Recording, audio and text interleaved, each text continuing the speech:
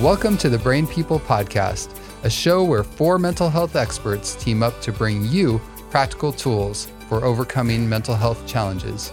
The Brain People don't replace your doctor or therapist, but we will give you some extra tools to help you on your journey. So join us as we fight mental illness, one episode at a time. Welcome to the Brain People Podcast. I'm Amanda Anguish, and I'm a licensed marriage and family therapist, and I'm joined today with my co-host, Dr. Danielle Vinus. And we are going to be talking about resilience during stressful times. And so I'm going to just ask you the question because it's kind of a lame question, but sometimes it helps to start on a level playing field. What is resilience? Yeah, it's actually a good question. So resilience really has to do with the ability to bounce back. And you think about a ball, for example, a ball that has resilience, like you throw it on the ground, and even though it might temporarily, if it's a bouncing ball, like kind of squish, or a tennis ball or something like that, then if it has resilience, it actually goes back into the original shape and it is able to bounce back. So when we're talking about resilience in the face of stress, we're really talking about the ability to bounce back, to not get bent out of shape and stay out of shape, even though for a little while we might be a little bit out of shape. Yeah. As you were saying that, I'm thinking of those like 25-cent bouncy balls you get in the coin machine and stuff, and how they bounce like forever up and down. Yes. So I want to be one of those if that's what resilience is. That's what we're going to talk about today. So why is resilience important? Well, one of the most important factors that we find in mental health and actually medicine in general is the impact of stress on people's health. In other words, if we don't get good at stress, if we don't learn how to handle stress properly, it really can have a huge negative effect on both our physical health and our mental health. For example, studies clearly show that if people are dealing with chronic long-term stress and they're not managing that appropriately, that it can increase their risk for autoimmune diseases, for obesity, for heart disease, for cancer, as well as a myriad of mental health problems, like, of course, post-traumatic stress disorder, anxiety disorders, depression, substance use disorders, and other addictions, even increase the risk for STDs. So there's a lot of different factors, if we're not dealing with stress appropriately, that it can really wreak havoc on our body, on our relationships, and our mental health. Yeah, I think a lot of people would like to be resilient after that explanation and all the benefits of it and stuff. So you said stress, but I've heard that not all stress is bad. So can you explain that a little bit too? Absolutely. And I think that's a really important thing for all of our listeners to take home, because we tend to want to live life, or at least I've had this concept myself in the past, like, you know what, life is best if it's minimally stressful. Like if I don't have any stress, that's when I'm going to be the happiest. But that's actually not true. There is a good amount of stress. And there's actually something that they call a stress curve. And what they find in that stress curve is when people have too little stress, like they don't have any pressure, no deadlines, nothing going on in their life. That sounds pretty awesome. Yeah, right? It seems like it would be really awesome. Like, oh, just time at the beach all the time. Every day is a day at the beach. Actually, that makes people less happy, and they don't get much done. There's not a lot of motivation. Now, as you go up that stress curve, and it's a bell-shaped curve, then at the top of the curve, people's performance, and actually even their happiness levels will increase when there is some degree of stress. You know, when there is some deadlines, there is maybe even some hardships that they're going through, because those things are forcing them to actually be challenged and try new ways of thinking, new ways of behavior. It's forcing them, or I shouldn't say forcing them, but allowing them to have some motivation to actually be faster, be more efficient, et cetera. Now, on the other side of the curve, once you start getting too much stress, that's when you really can start breaking down. Because there is a threshold like where the stress actually becomes too much, then it can lead to burnout, and it can lead to irritability and anger and depression and anxiety and all those things. As you're saying that, I'm imagining like some of the people I've worked with, and I'm assuming people you've worked with too, where how do we know where that point is? Because some people think like, oh, the top of my bell curve is like way over here, and somebody else is like, oh, well, I'm way over on the other side of that. And maybe they don't have as much stress as they imagine to be having. Absolutely. And I think that's a great question. And, part of what we actually want to address today is thinking about how can we essentially widen that curve? In other words, how can we actually learn to perform more at a higher level, even when we're dealing with higher levels of stress? And so it's true that sometimes if we haven't learned the main key factors that can help us to be resilient, to deal with stress, then even little stressors can be like, oh, it's just too much, and I'm already like in that anxiety mode and I'm already feeling overwhelmed. On the other hand, if we get tools that can actually help us to deal with stress in a healthier way, then it's amazing how much stress the human mind and the human body and even our relationships can handle, and it can actually help us grow. That's interesting because I remember a quote, I think it's from Dave Goggins, and he says, just when you think you can't do anymore, you're only at 40% of what you're capable of. And I think about that sometimes and I'm like, wow, is this only the 40% that I'm at right now? Could I actually handle more if I talk to myself differently about it or had tools differently? Absolutely. And, one thing I want to mention, because I know that there's a lot of people in the world that are dealing with stress right now. And we really, this episode, we want to especially gear towards some of those, especially those in Ukraine that are really struggling with huge amounts of stress. And we might say, well, that's definitely not good stress. But the point there is, if we learn the right tools to deal with stress and with the right mindset, then, and also we're going to talk in a subsequent episode how we can even do things to our physical health to increase our resilience. Then even the very difficult things, the traumatic things that happen in our life can actually help us to grow. I think what you're talking about reminds me that don't we all just want to learn how to handle things better? Like we don't want to feel out of control in a situation. We want to feel like we can manage it and stuff. So yeah, that's really cool. So in talking about that, it seems like a big emphasis is on our mindset.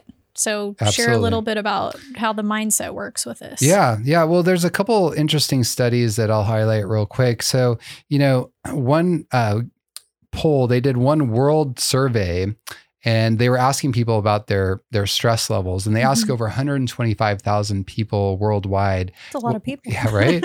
what their stress levels were like. And then they compared that with the amount of happiness that people had. And they actually found that the happiest people, believe it or not, were actually the ones that were the most stressed, because the things in life that often stress us are also the things that bring us happiness, that give meaning to our lives. Another study found, so this was an interesting study where there was a whole bunch of people laid off of their jobs. And they found that some people really struggled after that. I mean, they really were down and out. They were basically, floundering in their ability to deal with life. But then another group of people that were also laid off flourished. It was like, it was almost like a new page in their life, and they actually were able to make progress, and they were Maybe able that job wasn't their favorite job. That could be, right? Yeah, I've been released finally. And they found like, okay, well, what was the difference? And they said it was really came down to a mindset. And they coined that term hardiness, which was really the mentality of saying, I can grow through this, good can come out of this, and I will actually be able to change in a positive way. Cool. So basically we all want to have a positive mindset when we go through things.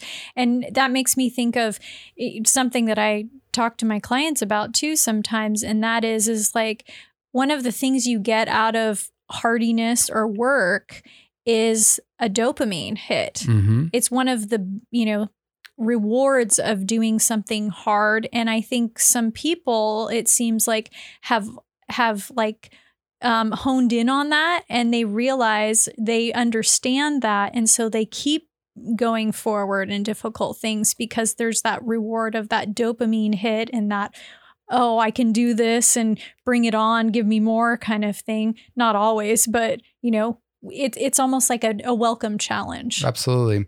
And I think that's one of the reasons that we find that stress can actually bring a lot of meaning, because, when even though it's hard to like work and hard to meet difficult circumstances, when we wrestle with those, we're challenged by those, and then we find like, wow, I did find meaning, or wow, look, I was able to accomplish something by working hard.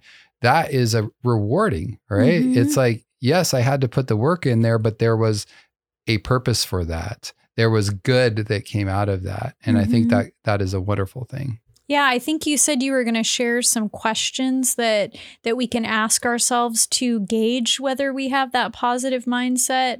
Absolutely. You want to share those? Well, and these questions I think are really helpful because they're not just about seeing where we're at now, but it's also, these are questions that I think can help people to grow into developing a more positive mindset. And most of us has probably heard of the term post-traumatic stress disorder. And that's, when you go through trauma, you are overwhelmed and you keep reliving it. You start avoiding things. You are just really feeling stuck because of the hypervigilance. That it's going to happen again.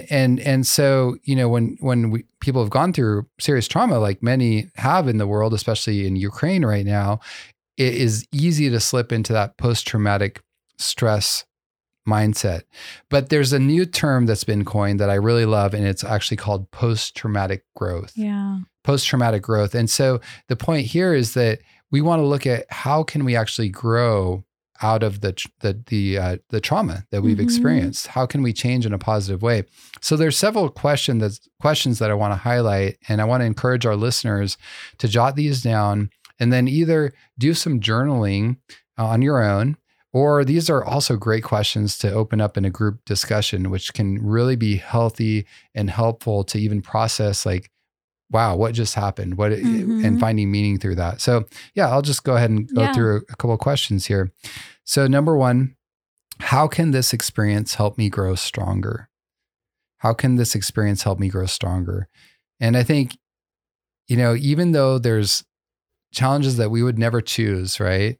Maybe it's the loss of a loved one, or maybe it's an injury, but does that mean that we can't grow from it? And I always tell myself, even especially when I'm dealing with something I really don't like, I'm like, well, at least I get to grow in my character, have more patience, right? Yeah. So that's one important question. A second question. Thank you for the mental gym lord that I'm working myself out in. Yes, exactly. And that's a good point, and trusting that, God can really bring good out of that, even in our development as human beings. I think Joseph said it, one of my favorite quotes in Genesis, where he says, what you meant for evil, God meant for good. That's right. That's one of the things I keep in mind too. Yeah. And I love that quote because it shows how, yes, we know the devil comes to kill and to steal and to destroy. He wants to really make our life miserable. But what the devil means for evil, God can turn into good if we can start adopting this mindset. So another question is, how could I personally grow or change?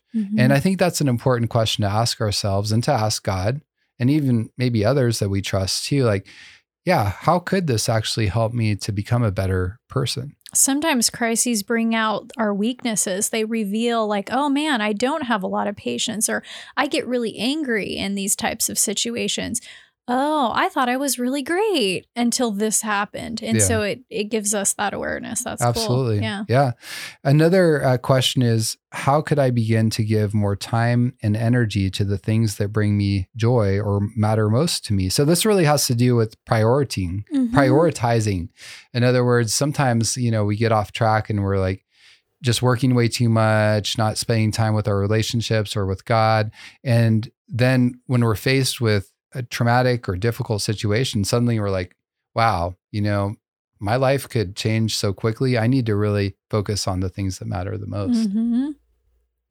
Another question is, in what ways could this experience help me grow spiritually? And again, I think that is a wonderful question to ask. It's a wonderful question not only to ask ourselves, but to ask God. Like, what, we don't always know why, and we don't always get the answers why. And we can say, why God, he doesn't always answer, but we can still say, okay, well, even though I don't understand it all, how can I grow to trust you more? How can I grow spiritually? And God can handle those questions too. That's right. That's right. And I think it's important to wrestle with God. Mm-hmm. And then how could this experience strengthen my relationships? Again, I think that has to do with prioritizing, but then also being intentional with what are the steps I could take to actually connect in a deeper way in my relationships instead of maybe putting them on the back burner. Yeah. And finally, what positive changes could I make in my life as a result of this experience? And so that kind of goes along with the other things that we're talking about, but really saying, yeah, sometimes I need to make some hard choices, and sometimes I need to say no to some things to create space to have more of what's better, and or what's best, because, good is sometimes the enemy of what's best, right? Best, yeah. Well, those are some great questions I think each one of our listeners can spend some time with. It's a good homework assignment for each one of them. And as they're doing that, they can consider, the answers to it, their priorities and everything. So we've talked about resilience. What is resilience? We've talked about why is that important? We've also talked about the mindset and having a healthy mindset and a growth mindset. And then those questions are a good way to get to the answers for how to build that growth mindset. So we hope this is helpful for you, and continue to listen to the Brain People podcast, and we'll bring you more good information on the brain. Thank you. So if you only take one thing away from today's show, remember this: if mental illness is a whole person problem, then it must have a whole person solution. I'm Dr. Daniel Binus. And I'm Amanda Anguish, and you've been listening to the Brain People Podcast.